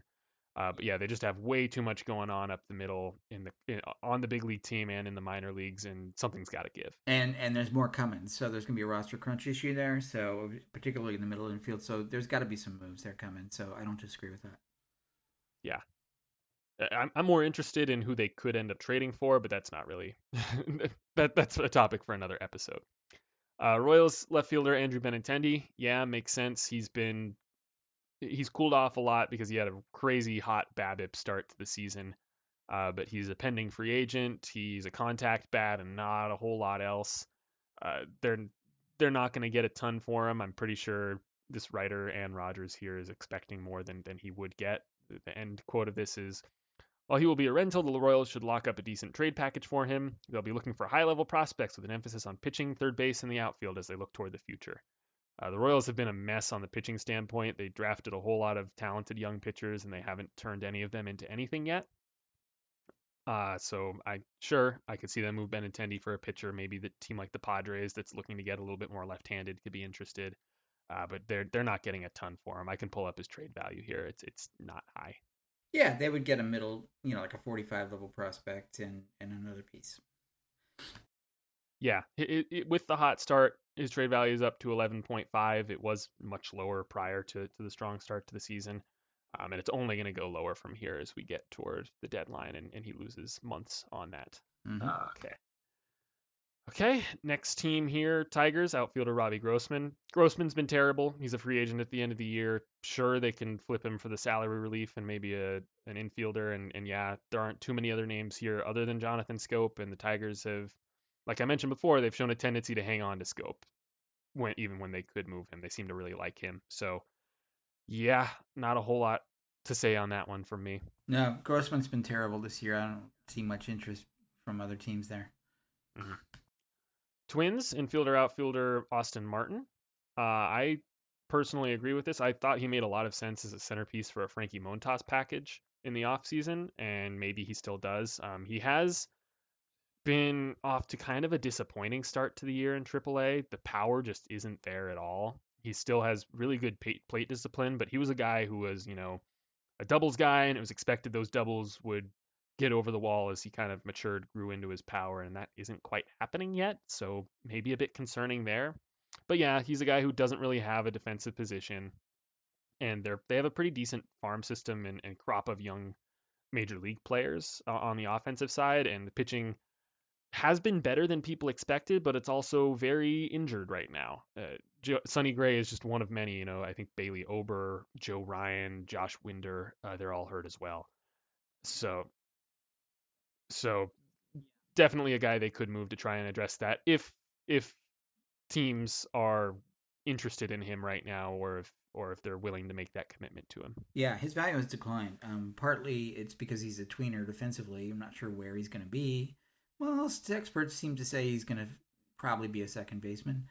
But yeah, if he doesn't have the power that you thought he would, he's just going to get by on singles and walks, and that's not you know super attractive anymore. So yeah, his value has declined. Interestingly, both the pieces that came in that Jose Barrios trade last summer, Austin Martin and Simeon Woods Richardson, have declined, as has Barrios himself. So interesting. Look at that one now. Yeah, that's one where we mentioned the Sonny Gray trade, where maybe the model was a little bit slow on it. Maybe we didn't have the injury info. I wouldn't quite go to that point with the Barrios trade. I still feel pretty confident saying that at the time it was a really good return for him. Just given that that was kind of industry consensus was, whoa, this is a lot, and maybe it wasn't a massive overpay or anything. Now that we know what we know that has happened since then, but I still think it's fairly reasonable to consider that trade at the time at least a pretty good one for the Twins. Yeah. Okay, last one in the AL Central, White Sox. Its pitching prospects is listed.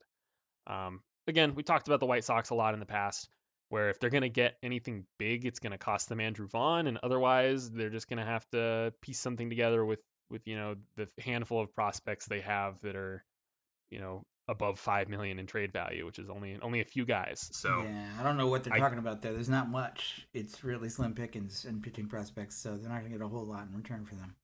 I mean, I guess if the White Sox beat writers are as convinced as some people with the team that Andrew Vaughn isn't going anywhere, I guess that's kind of all they can move, unless we start to talk about them as potential sellers, and I don't think we're quite ready for that conversation yet. No.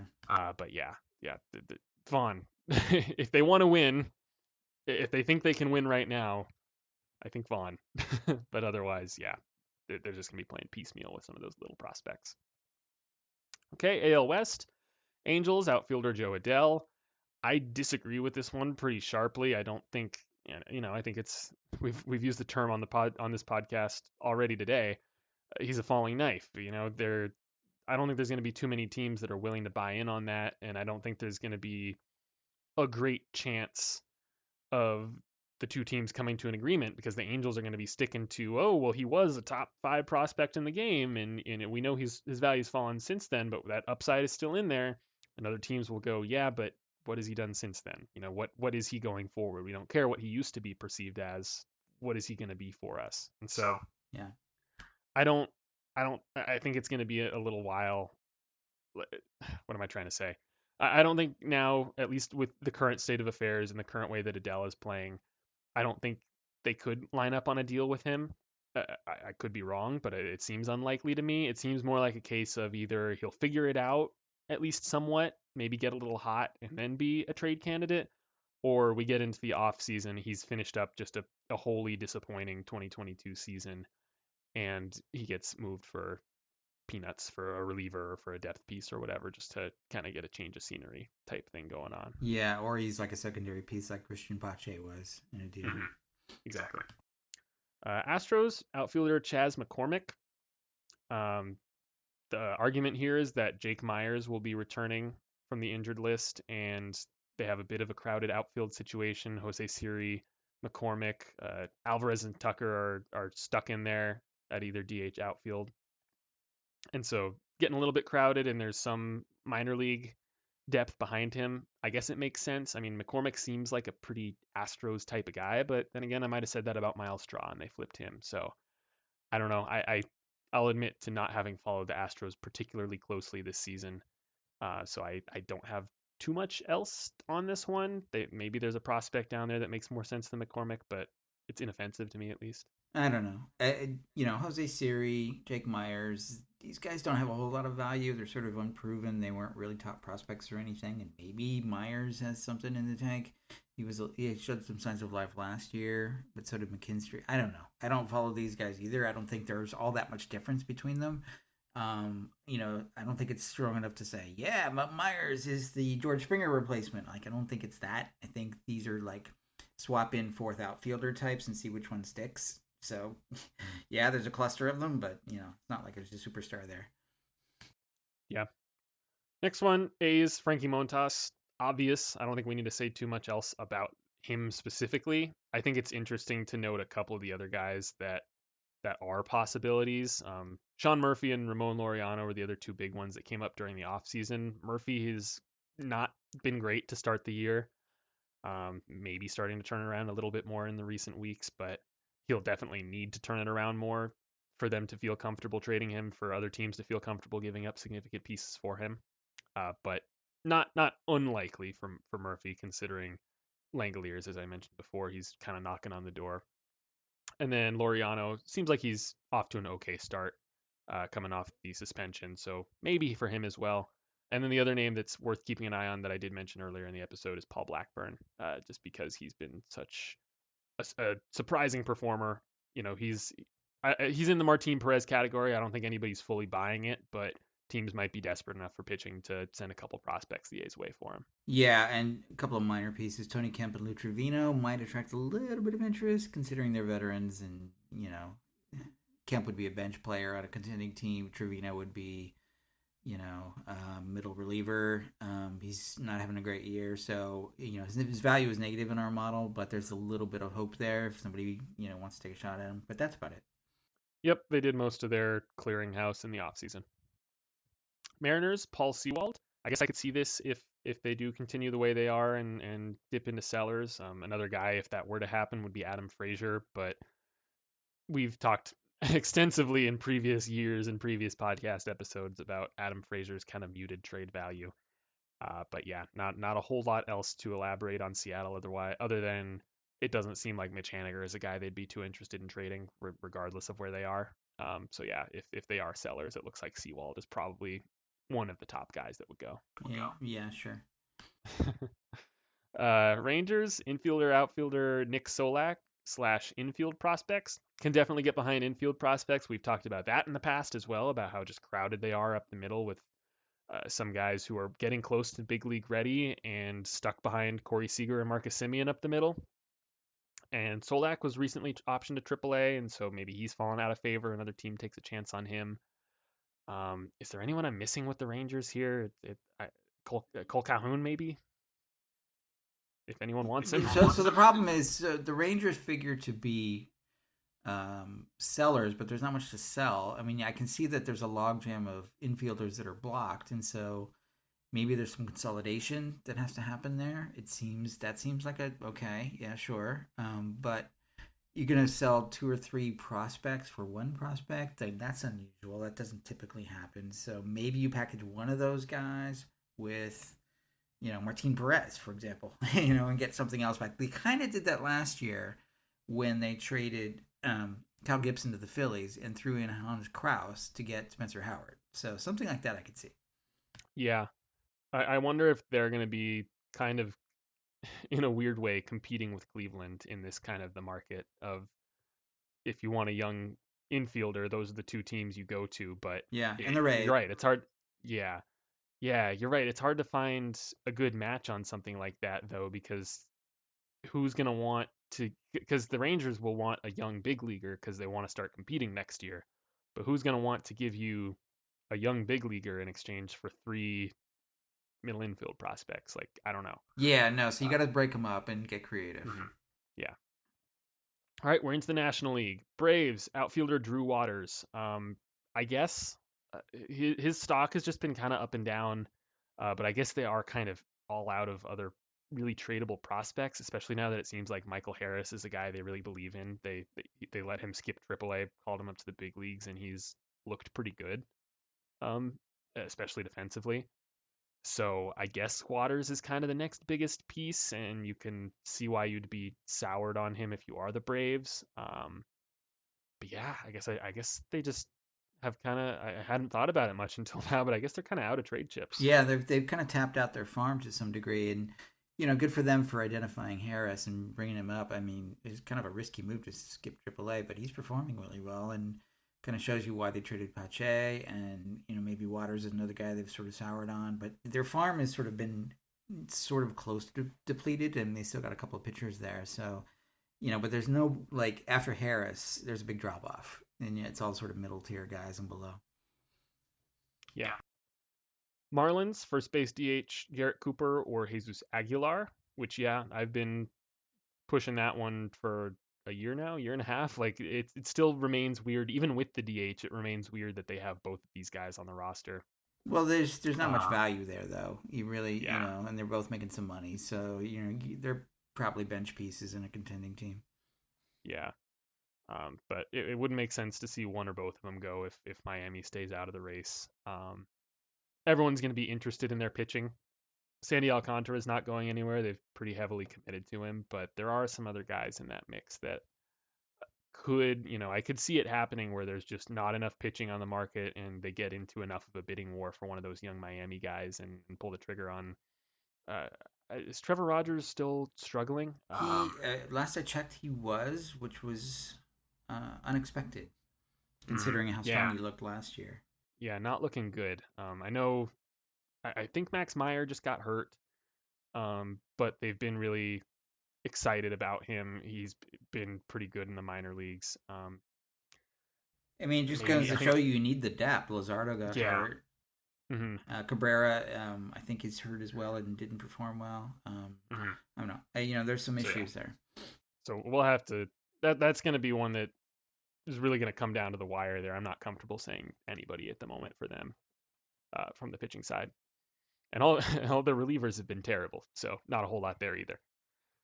Mets shortstop Ronnie Mauricio, um, which is interesting. I guess he's pretty blocked up the middle by Lindor, but you figure maybe you can move him to second if you believe in him long term. I know his performance has kind of swung a little bit, um, and Cohen's Mets haven't really moved any of their big prospects yet. Um, so that's an interesting one. Yeah, he's still kind of a toolsy guy who hasn't really put it together yet. So maybe Mhm. they still can kind of sell high ish on the tools before it gets too late. And if he doesn't perform, his value is going to drop. To a rebuilding team who could maybe try to develop him a little bit more. I don't know, but there's some concerns about him. There's some holes there and questions there, which his value's Yeah, dropped a little bit. he has a 3.8% walk rate in Double A. He's in Double A as a 21-year-old, which is impressive on its own. But yeah, I guess I see the argument that this isn't a guy where he necessarily has the bat to move to second base. I think a lot of the values in the glove and being able to play a solid shortstop, and if he's going to be blocked by one in Lindor, then yeah, maybe he isn't a fit for the Mets. But then that's just another middle infield option for teams that want one. Nationals first baseman Josh Bell. Yep, makes sense. Not a ton of value there, but with his performance, I believe he did push into the positives at least. Yeah, he did. Which Although he's yeah. cooled off a little bit, I think, lastly. Hmm. But yeah, there's not a whole lot else there because they're not trading Juan Soto as we discussed, Yeah, and Nelson Cruz. maybe Tanner Rainey. We'll get a Hmm. tiny prospect back. That's about it. Yeah, Nelson Cruz if he can get his offense going again, but again, that's going to be a pretty middling return. So not a whole lot in Washington after they shipped out Turner and Scherzer last year. Kyle Gibson for the Phillies. The Phillies are hot right now. Obviously, this article is from a few days ago, but the Phillies are hot right now. So I mean, maybe, but that they're one of those kind of middle teams where it's going to be hard to tell which direction they go until we get a little bit closer to the deadline. So I wouldn't say anything definitive in either direction for them right now. NL Central, Brewers top outfield prospects. I guess the three they have listed here are Sal Frelick, Joey Weimer, and Garrett Mitchell, who are their top three. Um, and also lower in the minors, Hedbert Perez and Jackson Chourio. Chourio, I'd like to point out, he is flying up prospect lists right now. Absolutely, he is Hmm. hot as a pistol. Yeah, so he's an 18-year-old with a 10-12, at least at the time of this article, a 10-12 OPS in single A, which is impressive for a guy that none of us were really thinking much about a couple months ago. No, Baseball America has been on it, man. They are Hmm. all over him. Hmm. But yeah, I could see the Brewers finally getting aggressive here. They've been somewhat timid the last few deadlines and off seasons. They've been a quietly competitive team that doesn't really do too much in terms of big blockbuster moves. They do things like, giving up a couple relievers for Willy Adames, and it works out really well for them, stuff like that. Um, but right now, I mean, they're a good team that's really hitting the injury bug. They've had a really hard time keeping the core of their team on the field at the same time. I believe Woodruff and Peralta are both out right now, and that's scary. But they have a not a loaded farm, but they as this mentions here, they have some outfielders they can move. There's a couple other names on that farm as well, and so yeah, I wouldn't be surprised at all if they got a little bit more aggressive at the deadline, especially if certain players are still injured at that time and they're still in the race. Yeah, I agree with Frelick, and I think they want to hold on to Weimer because he's kind of hot. But I think Frelick will interest a lot of teams, and maybe they could live without him. Garrett Mitchell has been sort of a falling knife as well because he needs a swing change. He's got some tools, but he hasn't quite put it together, so there's some concern there. So the interesting one I think would be Frelick from all points of view. Yeah. Cardinals outfielder Corey Dickerson. I don't think so, unless we're talking about he gets DFA'd and traded for cash considerations. Yeah. I think it's more likely they move one of a Juan Yepes type to add to the pitching staff or something there. Um, yeah, I'm not on the Corey Dickerson train there. Cubs David Robertson. Yep. Yep, you David. identified that, David. Okay. um, and I think this pretty this that pretty accurately identifies kind of what I was saying earlier, that it's not necessarily clear that the Cubs will trade Contreras, even if they probably should. So those two are going to be the two main ones to watch there. Maybe if Marcus Stroman can get something going, but right now he's Ian looking Happ. pretty rough. Yeah, Ian Happ, good call. Pirates lefty Jose Quintana, sure. Yeah. I guess he's the guy I was mentioning earlier in the Tyler Anderson mold of, if you're not gonna overpay for Martin Perez, go get Jose Quintana to eat a couple innings. He's got a little bit of value. He'll get a minor prospect Hmm. back. Yeah. Hmm. And then Reds Luis Castillo. Yep, we've talked about that at length. Not a whole lot to add there. All right, last division, NL West. D-backs, David Peralta. He's a guy that I could see the D-backs just riding out, kind of in that Trey Mancini category. Not quite to the same extent, and I don't think he has quite the value of Mancini. But even if the D-backs are out of the race, and even if Peralta's playing okay, I don't think he's going to get too much of a prospect. He's going to turn 35 soon, He's on a and salary, but yeah. he hits left-handed, which is always sort of Hmm. interesting for some teams that need balance. Yeah, but he's also a guy that he's been a great story with the D-backs, a converted pitcher, and I think they really like him there. And so I think that it's a case where that can just outweigh the middling reliever you'd get in return for him. Dodgers right-handed pitcher Landon Knack. Um, Flip a coin, toss a dice, whatever, about which prospect the Dodgers are willing to move and aren't willing to move, because there's some that they just properly identify. Yep, that we're hanging on to these guys. So who knows? But yep, shocker. The Dodgers are going to be buyers, and they have a lot of interesting prospects to move. That's been the case each of the last 5 years. That's right. Giants, Randy Rodriguez is not a name I had heard of. Um, they're in a weird spot. They've had some injuries as well. They've had some underperformance. Their defense has been quite bad, but they're still in the race for sure. And so, they're very similar to the Dodgers, where there's some names in there that have some value in that minor league system, and it's up to them to identify which ones are tradable and which ones are part of the long-term core. Um, I don't Yeah. think Bart is a candidate here for the same reasons we kind of addressed with Adele. Yeah, and this may be a case of a writer okay,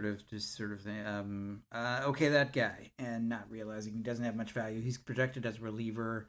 Fangraphs raised him as a 40, Baseball America equivalent of a 35 plus. So he's not a top prospect. He's not. We have him at 1.4, so it's not like you're gonna get a huge lift to your team by trading Randy Rodriguez. Yeah, for sure. And then two more. Padres, Luis Campusano. Wouldn't be too surprising. I feel like this is a bit of a, uh, I don't know. This situation's getting really difficult to judge because Campusano, he just hasn't gotten much of a big league chance, and you wonder if it's a case of the Padres being in win now mode, and so they're really just riding the guys that they have, or is it a case of the Luis Urias Franklin Barreto situation where the team has fallen out of favor with him for a reason, and so the value should tank? I mean, he doesn't. Quick math, he's barely had 50 plate appearances at the big league level.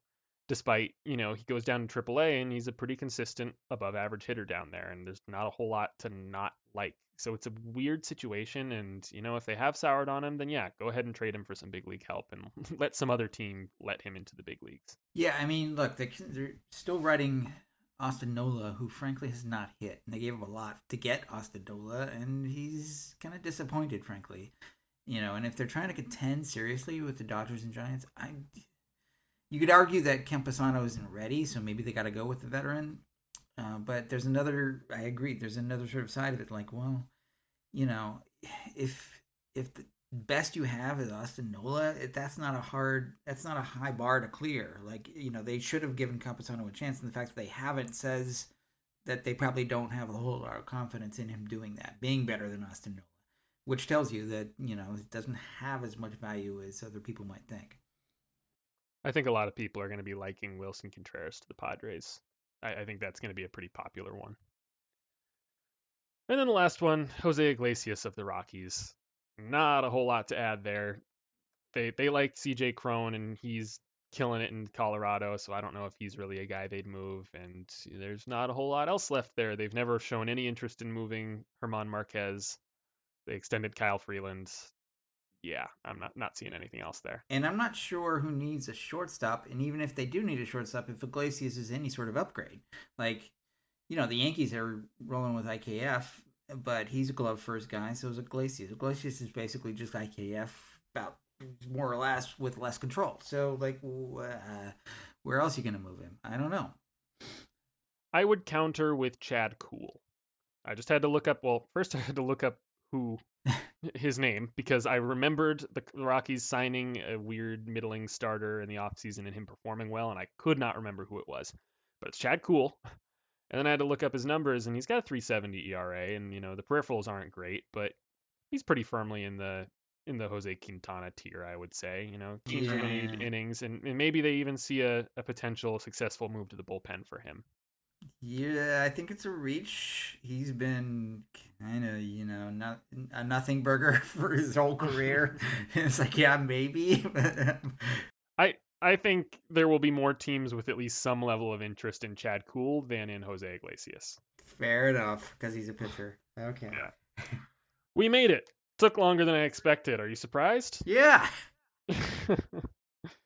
Okay. Anything else to add this episode? No. Awesome. That'll do it for this week then. Thank you all so much for listening. If you have any comments or questions, feel free to shoot us an email at baseballtradevalues@gmail.com or find us on Twitter at baseballvalues. Also be sure to subscribe to the podcast so you don't miss an episode. We'll be back in a couple weeks to break down more news and updates. So until then, stay safe and enjoy the season. Thanks, John. Thanks, Josh.